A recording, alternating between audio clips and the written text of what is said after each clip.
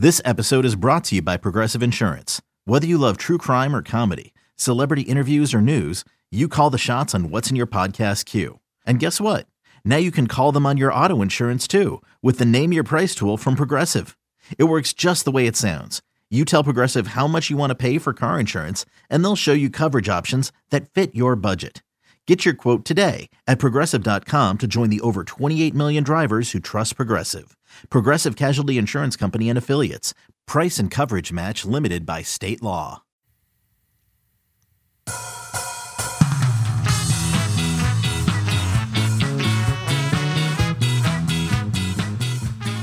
Welcome to On the Bench. I am Brendan Sonnone, joined by Josh Newberg, Chris Nee. Fellas, hello. Happy start of the week. How's it going? Going great. What's Thanks up? for asking, Great. Brendan. Thanks, Brendan. I feel like you guys try to talk at the same time just to highlight my inability to host correctly. Is that accurate? Yes. All right, we're back into game week. FSU had a bye week. We had some fun on the podcast. We had the Q&A mailbag, which was always entertaining. Then we had the clip show, the blooper reel show as well, which was fun to put together as well. So back to business this week. And as I say that, guys, I don't have a script ready for this podcast, which is giving me loads of anxiety. It sounds like somebody took the bye week to focus on the little things and then prepare for the big thing. Do you want to know what happened to me during the bye week? No one cares. No. No. Correct. Georgia, cabin, hurricane, power, cold. Vacation cut short. Almost felt like a haiku was going on there for a second. It was basically just camping by the end of it. Let's start off here as FSU gets ready to face Pittsburgh on Saturday, 4 p.m. Weird FSU opened. I get depending on the sports book you use, but we'll use William Hill because that's our advertiser for 24/7 Sports. They start the week as a pick'em game. FSU now up to a 2-point favorite. Chris, real quick, I don't want to get too much into the Pitt because we'll do the Pitt preview later this week, but there's been some interesting developments with Pitt's roster the last few days. Do you want to fill in our listeners of that before we get into some of the FSU details? Well, there's two reasons that line might move from a Pitt perspective. One, quarterback Kenny Pickett. They've been without him the last two games. Their backup is Joey Yellen. He's not near as good as Pickett, and their offense is not near as good as it is when they have Pickett with Yellen in the lineup. So that's a big factor on the offensive side of the ball. The more recent development, and probably the more significant of those two, truthfully, is Paris Ford, talented junior safety, redshirt junior, strong safety, leading tackler on the team, tied for the national lead with 3 interceptions. He decided to opt out. That became public today. It was confirmed by Narduzzi around noon during his weekly press conference. So that's a huge loss on the back half of Pitt's defense. Pitt is really, as they go, as their defense goes, excellent up front defensively, but Ford was the biggest factor in that back half. And then, truthfully, the back half has been what's been probably their biggest defensive issue over these last 4 games. They've lost 4 in a row after starting 3-0. Okay, so what we're going to do for the first half of this episode, the back half, we will have a special interview with Cole Kublik of ESPN and SEC Network, and he's going to talk about the offensive line. I got him last week for a story I was doing on offensive line coach Alex Atkins, but we'll get Cole later on in this episode. For now, guys, I just want to throw some questions at you. We're just going to kind of freelance here, talk about the team as they enter the second half of the season. Josh, I'm going to start with you.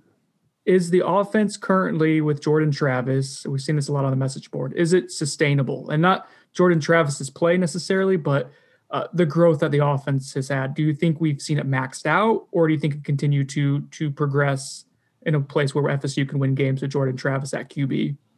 Yeah, I think the more interesting question there, you kind of hit it at the end, is maybe has this offense peaked? Because is it sustainable?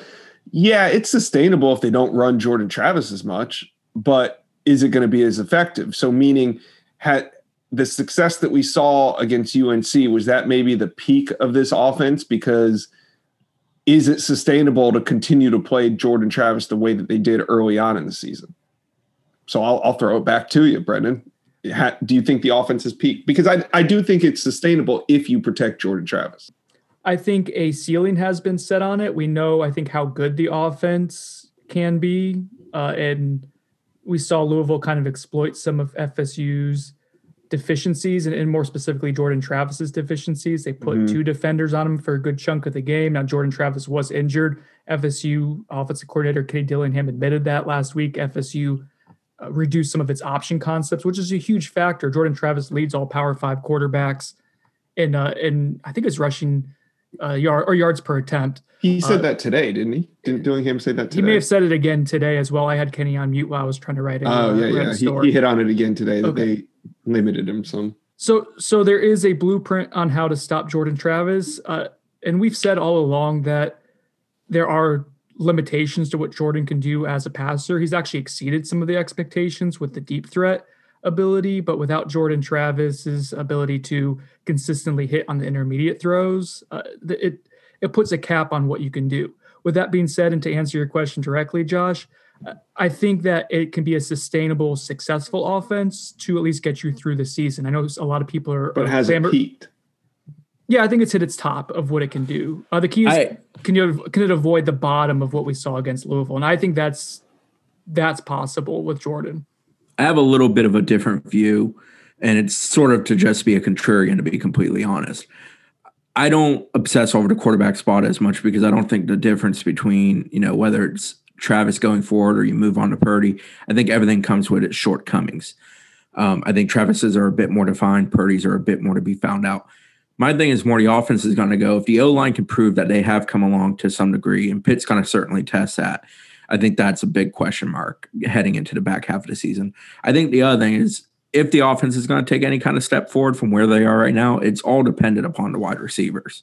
That group entirely has to start winning balls, start winning one-on-ones, and show some form of consistency of having any level of high-end success.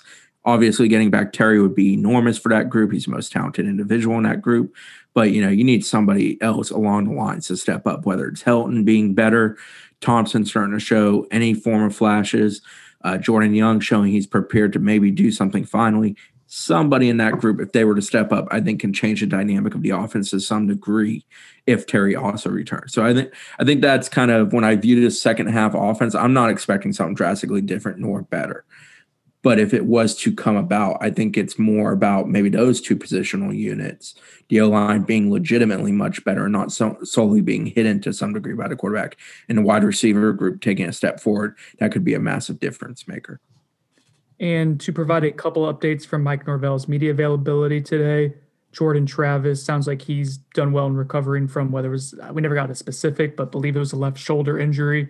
He seems like he's full go. He's expected to be 100% or as much as that guy can be 100% in the middle of the season for Pittsburgh. And Tamorrion Terry sounded optimistic that he would be back for Pittsburgh, although Mike Norvell called it a game time decision, I believe it was. They did throw Terry on the depth chart. Not that means a whole lot because Samson Nazarene's lived on there all year, but the fact that he had been removed and then returned, I think, is worth taking note of. I think as long as there isn't a setback this week, we will see Tamorrion Terry. I think it's a better than 50% chance. I would say probable if I had to use an NFL definition for injury report. So with the offense and as we think about whether it's, quote unquote peaked with Jordan Travis, I think the element that fans want to know is how does Chubba Purdy get integrated into the offense? Because I think it's safe to say that the upside of the offense is probably at its highest with a quarterback like Chubba Purdy, someone who can run and throw. But to the extent of how consistently Chubba Purdy can be effective in either of those categories, we don't know. So, guys, I think that we see Jordan Travis continue to be the primary quarterback for at least the next few weeks, as long as he remains healthy. Am I wrong for assuming that? I know the fans want Chubba Purdy, but I think we see Jordan Travis in two pivotal games for FSU to have a decent season. Pitt and NC State, I think you got to go with the guy you can roll out there and have a chance with. Well, I think it's certainly difficult to make the change with Pitt because one of the biggest differences going from a quarterback with some experience taking the bullets versus one who has very limited experience, essentially 10 snaps, is the speed of the game. And Pitt's a kind of team where if you're a step slow or a moment slow up front, they're going to win a lot because they're going to bring a lot of pressure. And Narduzzi's not going to shy away from bringing extra pressure with an inexperienced quarterback. So I don't know if that's the instance where you maybe get him the experience you would like to. NC State's a maybe, but then you roll right into Clemson. So I don't know that it's also the right time. So it's kind of a difficult situation. I don't know if maybe you approach it with some kind of 2-quarterback system where you go into a game with the plan of every third series or at least the third series of the game. You go to a different set of players with some substitutions, including at the quarterback position. That's usually, I think, the kind of approach that this staff would prefer with most guys when they're trying to integrate them into things, is kind of having it pre-planned before the first snap of the game. No, I think ideally you want to get Travis through the Clemson game and then hand it over to Chubba Purdy, UVA, and Duke, get him 2 full games of experience. I think that would be a good transition. And maybe find ways to integrate Chubba in periodically before that. I think they're going to do that moving forward. I think so too. I think it just depends on like the extent of it, how much, but I agree. We'll see more and more Chubba Purdy as the season goes on. All right, Chris, you mentioned the offensive line and getting tested here against Pittsburgh and then Clemson in a couple of weeks. It's going to be a good litmus test the next few weeks to see just how much this offensive line has grown. I think we all agree that it has shown improvement. The extent of which I think we're going to find out, is that being hidden by Jordan Travis? If so, to what extent? But I wanted to ask you guys this. I wrote a story about Alex Atkins over the weekend. Has anyone impressed you more as far as a assistant coach hire that Mike Norvell has made more than Alex Atkins? In my mind, he's been the best hire and had the most impressive performance both on the recruiting trail and on-field results to date. Please, someone try to change my mind on that. I'm not going to sit here and try to change your mind. He was handed a monumental task. I think he's done a very good job to date. I think he's also a talented recruiter on the trail. The key for him is going to be continue to stock up his room specifically while also doing well in his recruiting area. But that O-line, I think to some degree it's smoke and mirrors what we're seeing as far as the success rate they're having right now and the things they're doing well. But they're doing the best they can with what they have, which is what they have to do. As coaches, that's what you do. You try to find a way to have success. So I feel like I'm knocking them while also praising them. But, I just don't want people to think that I think the O-line suddenly has turned a corner as a very special group. I don't think they're close to that. But I think that group has a lot more belief in themselves right now today than they did a year ago, and certainly than they did when this coaching staff came in and the changeover happened once again after a dreadful season. I think the O-line's in a great spot. Don't confuse me saying that they're improved with me saying that they're good. I don't think that they're good yet by any means, but they're certainly improved. And I think if you take a step back and you think if Devontae Love-Taylor returns and they can add impact offensive tackle transfer to come in and play the other tackle position, you get to move Darius Washington back inside. You feel good about your interior at this point. And I think at that point, you start to turn the corner. That's when you truly start to turn the corner. But we are seeing improvement right now. You know who's impressed the hell out of me every time I go back and watch a game is Maurice Smith. Some of the things they ask him to do at center. Have you seen that, Chris? Like some of the polling and the second level climbing he's able to do? Like we haven't seen that since Brian Stork. Yeah, he's a good athlete. He gets after it well, and he's a kid that likes to be physical. So I think all those things will provide him success. And he's done a good job of handling a role that comes with a lot of duties there at the center position, doing a fairly good job of it. So, yeah, it's kind of nice that they have some nice young pieces to build around on the first and the second team. Chris said duties. Cole Kublik talked about Maurice Smith specifically when talking about FSU's offensive line. So, again, make sure you guys hang around for that interview coming up on the back end of the podcast. Let's see. Oh, okay. I got something that I wanted to talk about. So Norvell hinted at today during the press conference a couple position changes that were made during the bye week. One that he mentioned was Leonard Warner. We obviously saw that against Louisville at Fox, but it sounds like he's entrenched there as a reserve, as a Fox defensive end. We'll dig around this week to see if we can find some of the other changes. I have reason to believe that Jaden Lars would be getting some work at the stud position. Could be something that we see. We've heard that that's been something that they've weighed and vetted a little bit, like back as early as the Miami game, second week of the season, but never made the full-time change because of the depth at safety. Now we see this week that Brendan Gant is listed as a co-starter along with Woodby and Hamza Nasruddin. Not sure there's a whole lot to read into Naz at the Buck safety role, but we've seen Brendan Gant move up the depth chart a little bit. That may point to Lars Woodby getting some more run at that position. Fellas, if you had to we're not guessing who's moved positions. I'm more asking if you had to have someone change a position that you think would help them help FSU out in the second half of the season. I guess what position change would you like to see, Josh? I'll start. Oh, you're going to throw it to me first? No, I'll start to Chris because his body language looked like he wanted some of that. I am ready to see if Amari Gaynor at Fox defensive end would work. I'm not convinced it would, but at this point, I feel like you're throwing it against the wall and seeing what sticks. I think it's worthwhile to try and see if that can work. Because I think as stud, especially if you're moving someone like Woodby down, you have options. You have him, Deloach, Kalen Brooks is a fallback guy there for that position too. So there are options at that position. Or if you're going more nickel corner too, right? You could also. Yeah, I think putting Gaynor out there, trying to let him just go after the passer, even if it means you have to line him up in a really wide split and leave a big hole there. I think you dabble in it. You see if it can work. I think it's worthwhile. They got to create a pass rush. The one game this year where they had a successful pass rush, they had their best defensive effort, and not from a yardage standpoint, but from a creating some havoc standpoint. And that was a UNC game. So I just feel like you might need to dabble in that and see if it can work. What about him getting work as like an inside linebacker? I know that's not his comfort zone, but that could certainly be plausible based on the depth at middle linebacker right now. I think that allowing him to use speed around the edge is more advantageous than him possibly having to be physical down through the middle. Okay, that makes sense. Unless you feel like you can open gaps somehow, if you're going to change something up with what you're doing with your interior or two-man game, with twists, stunts, and such, and create some holes for him to try to shoot, maybe you do that. But they haven't been particularly effective at that. They've been more mush-push than anything with a defensive line approach this year. Push. Josh, what do you got for position changes you'd like? Well, I'm still hanging on the words of Willie Taggart, and I still want to see Travis Jay at quarterback. He promised us. I believe they had weighed that a little bit back also around the time of the Miami game, but it never got to see it in that game, and then Jordan got hurt that actual game, and or not Jordan, sorry, not Travis Jay got hurt. So yeah, we never got to see that happen. I'm not sure we will now. You just want the infusion into the offense, Josh? What could have been? For the record, Josh, I want you to pre-write for when it does happen so you immediately can pop the story when it does happen. I got you. Good job.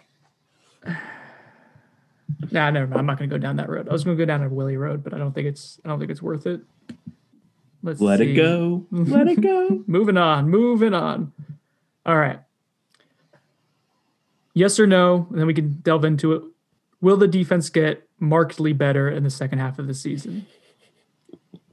Can it be average? Can it be average by the end of the year? Statistically, I expect it to improve because I don't think Pitt, UVA, or Duke is going to rack up the yardage as some of the front half opponents did. Clemson's obviously going to help to balance those three lesser offenses to some degree, but I don't think it's going to be much better. What was the yes or no part of that answer? Okay. No. The answer is no. Sorry, I like to give a little depth to my answers. I was going to allow you to earlier. Never mind. Not listening to directions. It's not your fault. I'm all over. I'm not listening to your directions. Yeah, clearly. I will say this. Josh said no as well. I'm going to go bullishly optimistic that they can get to, like, right now they're below average in almost every single statistical category imaginable. Like, we track 11 categories each week for the weekly stats updates in the national standings, and they're below average. They're below the 50th percentile in 10 out of the 11. So they have some work to do to be average. But looking at the ESPN QBR, so the quarterback ranking, which takes into account like the ability to throw and run, tries to do like a full percentage of the quarterbacks. FSU faced a quarterback that was above average in, Miami, Notre Dame, UNC, and Louisville, all 69.3 or better. Nice. And 60 is around the average range. So all above average. Coming up here in the final 5 games of the season, the only quarterback that's above 60, Trevor Lawrence. So you're going against the easiest slate of quarterbacks, assuming that Pickett doesn't play for Pitt. You're going against the easiest slate of quarterbacks that you've pretty much faced all season since Jeff Sims. So if the defense shows a little bit of a pulse, I think that there's a recipe there for the defense to actually get to adequate play. We'll see. I'm not super confident on that answer, as you can tell, but I think there's a chance. It was a yes or no question. Chris, did you listen to the blooper show? I did not. Josh liked it. I'm sure it was fantastic. My girlfriend liked it too. She thought it was funny. I drove home from my in-laws' house yesterday afternoon, got back, spent about 40 minutes in the house, and then had to go to a baseball practice that ended up being like 3.5 hours last night. Can't listen to a podcast in the car? Not with my wife and kids. God, no. It was edited. I don't care. I turn music on loudly so I don't hear them. I don't want them listening to me and then asking me questions about it. Come on. Whoa. Okay. Makes sense. You'll understand it one day, guys, when you have kids. I don't know. I don't think Josh and I should be fathers, to be honest. I want Josh to babysit my youngest. I told you can send him down to St. Pete for summer camp if you want. I'll take him all summer. Get back to me 24 hours later how it's going. I think that'd be great. Those kids are going to be back in Tallahassee with long hair, tie-dye T-shirts, bandanas. Dad, can I go plant some flowers? What? All right, my last question here. FSU currently sits at 2-4, got 5 games remaining. In the back half of the season, what would constitute, in your mind, as a successful back half of the season? Record-wise, perception-wise, I guess, what would you consider a success? Success to me would be 3-2. Yeah, that'd be about as good as it could get, right? I think you could win. There's 4 winnable games on there. I don't think they've shown that they can win 4 out of 5 games. That doesn't necessarily exist, but yeah, I think 3 wins. I think everyone's happy with. I think 3 wins is a really good realistic would be like a perfect realistic finish for FSU fans. Do we have anything else? Oh, let's give a shout out to Market Square Liquors. We don't want to forget about them. They're our sponsor. It's getting a little cold in Tallahassee. I think it's a good time to go and load up on your bourbon collection if you're into that sort of thing. Go ahead and get it so you can do some drinking by the campfire. You know what I'm talking about. Warm up a little bit. Market Square Liquors has the supplies to help you do that. So Market Square Liquors off of Timberlane Road in North Tallahassee. And also the lounge is open 6 days a week. Check them out. They have an amazing selection of bourbon and other spirits as well. So check out Market Square Liquors. Let them know we sent you. And please do that. Anything else, fellas, before we go to commercial break here? No, nothing that I want to talk about on the show. This has been a blast. This has been a great podcast. We really mailed this one in, didn't we? The post-bye week slump. We'll bring more energy, and I'll actually have a script for our Thursday podcast, though. I promise. So for Josh Newberg, Christy, I'm Brendan Sinone. We are going to take a quick commercial break. On the other side, this is the part you want to stay for and listen to, is our Cole Kublik interview. He was really good on the offensive line and talking about the growth of the offensive line and also kind of how they got to this point. He takes an indirect shot at someone that I think you guys will be able to connect the dots with. So stick around. We'll be right back after the break.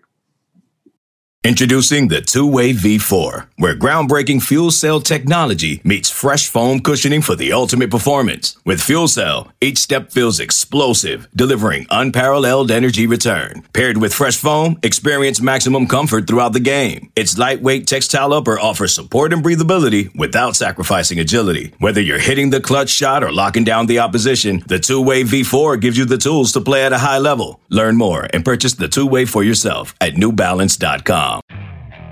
Okay, picture this. It's Friday afternoon when a thought hits you. I can spend another weekend doing the same old whatever, or I can hop into my all-new Hyundai Santa Fe and hit the road. With available H-Track all-wheel drive and 3-row seating, my whole family can head deep into the wild. Conquer the weekend in the all-new Hyundai Santa Fe. Visit HyundaiUSA.com or call 562-314-4603 for more details.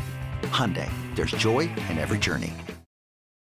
Welcome back to On the Bench. Joining me now, as promised, for a few minutes here is Cole Kublik, excellent analyst for ESPN and the SEC Network, one of the most knowledgeable media members out there when it comes to analyzing, evaluating trench play. He's an excellent follow on Twitter. It's at Cole Kublik. Cole, welcome to On the Bench. Thanks for joining me today, sir. I appreciate it. Hey, thanks for having me. Glad to be with you. So I have a few questions on FSU's offensive line play. This is something that the fan base loves talking about, is the offensive line, especially since it hasn't really been great the last few years. But I was going to say, why would they want to spend time on this the last few years? I would want to avoid it at all costs. Self-deprecating, that type of deal, self-loathing. But we've seen some signs of growth, at least I have. But I want to get your thoughts from following the offensive line a little bit this season. Have you seen areas of improvement from that group? Absolutely. I think it starts with the younger guys first and foremost. Maurice Smith at center there's a lot of things that he's doing. He's playing some good football. And I'm not going to say it's perfect or dominant. I think Robert Scott at guard is doing some good things. He plays hard. I think the first thing that you notice is it's kind of like when I watch Arkansas play this year is the O-line, D-line, the effort looks totally different. And I think that's applicable for the Florida State offensive line. I don't see near as many guys that don't look like they know which way to go. I don't see near as many guys that when they do have a bust, they just stand straight up. There might be someone turns somebody loose, but they go look for somebody else. And sometimes that's what it's all about, is find somebody to hit, find somebody to get latched onto and go. The strain has been completely different. And when I say strain, what I mean is just guys attempting to stay with their block as long as possible. And especially in systems where sometimes you go fast or you're going tempo, there are a lot of guys that they'll just get engaged and they'll kind of turn it loose and they'll just stand around and look. And then next thing you know, that guy's making the tackle. I think that's something that's being coached. That's something that you can't – there's a lot of things playing offensive line. Like, I couldn't go out and do things Quentin Nelson does. Like, I physically am not capable of that. Like, it's not going to happen. But there are certain things with offensive line play that you can learn. Finish, strain, effort, and wherewithal, understanding. And I think, too, something that I've noticed, the angles. Like, blocking back on guys when they're pulling – you don't see a lot of guys pull and just look lost. Last 2-3 years, I could have put Florida State on, and you see guards that get out in space, and then they just kind of stand there. And you're like, dude, go knock somebody on their ass. Like, just I don't care if it's a kid on the sideline. Just find somebody. And you don't have a lot of that with this team. Now, that being said, I do think the system favors them. I think they understand what they have. I think the implementation, the change at quarterback has been big for them because – you're seeing some really creative play calling with quarterback counters, throwbacks, fakes. All of those things benefit an offensive line.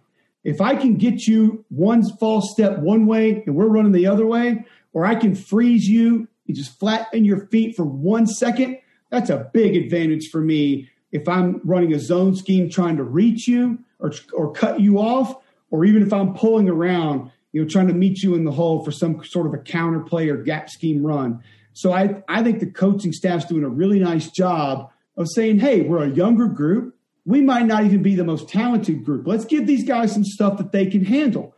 Do they look great in one-on-one pass rush situations? No, not all the time. But again, you get that strain and you get that fight and you get a little bit more understanding of this is who I need to be working with. This is when I need to come off. Hey, if I'm going to get beat, let's get beat inside. Or, hey, if I'm going to get beat, let's run my guy past the quarterback, not just give up and get my quarterback hit. So very little minute details of improvement I have absolutely noticed with this Florida State offensive line.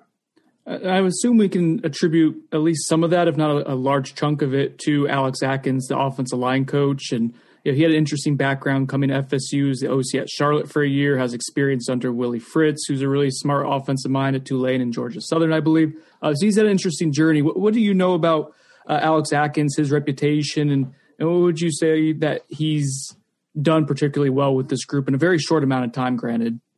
Well, I think that the first thing that I would say is, and I know some guys that are associated with and around that Charlotte program, and I can tell you this, they didn't want to lose him. And it was when Will Healy is fighting for a guy and really doesn't want to lose a guy, and you know that he's responsible for a lot of what they do offensively, I think that tells you how important he is. And that was the case.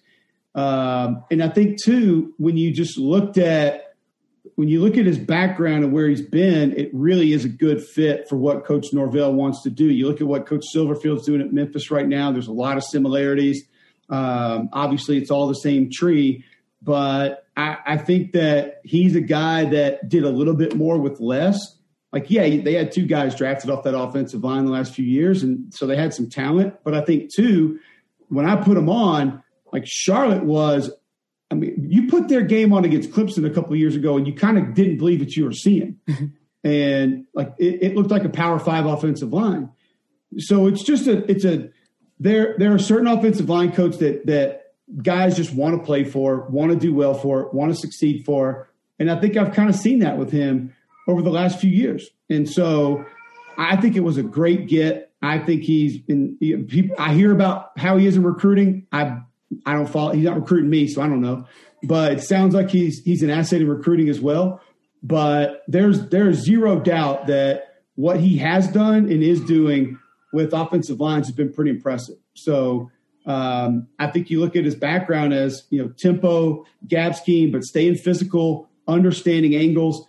He's been that for a while, and you're starting to see it show up at Florida State. And I would just be happy to see what some of the young kids are doing. And to be able to take a couple freshmen and have them play early and then be successful, that's not easy to do in today's college football. And last question for you, Cole, and then I'll let you run. FSU's offensive line, we kind of acknowledged it early on here, struggled the last few years mightily. I mean, maybe one of the worst in Power 5 by some analytics.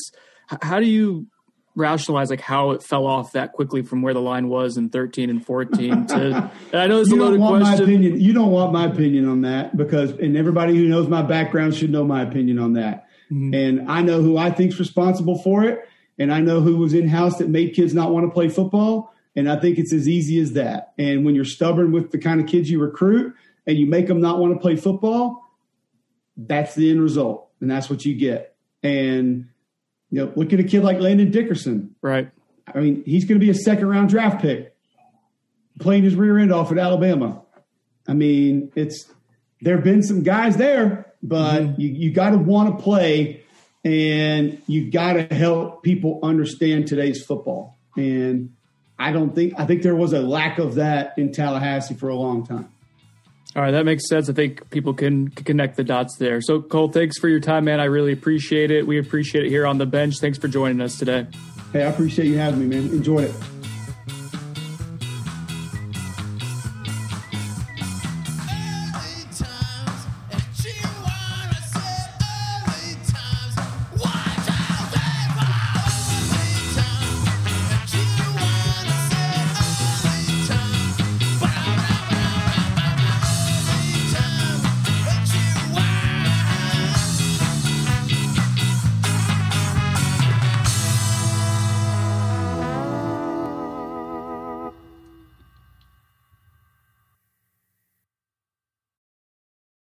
Should you ever set foot outside of the hotel, you will be shot. Don't miss the new Showtime limited series based on the international bestseller. For the last 4 years, I've been a prisoner. Why are they keeping you here? Starring Emmy Award winner Ewan McGregor. This is the brave new world that you dreamt of. Be very careful. You are still a prisoner here. Everything in this new world comes at cost.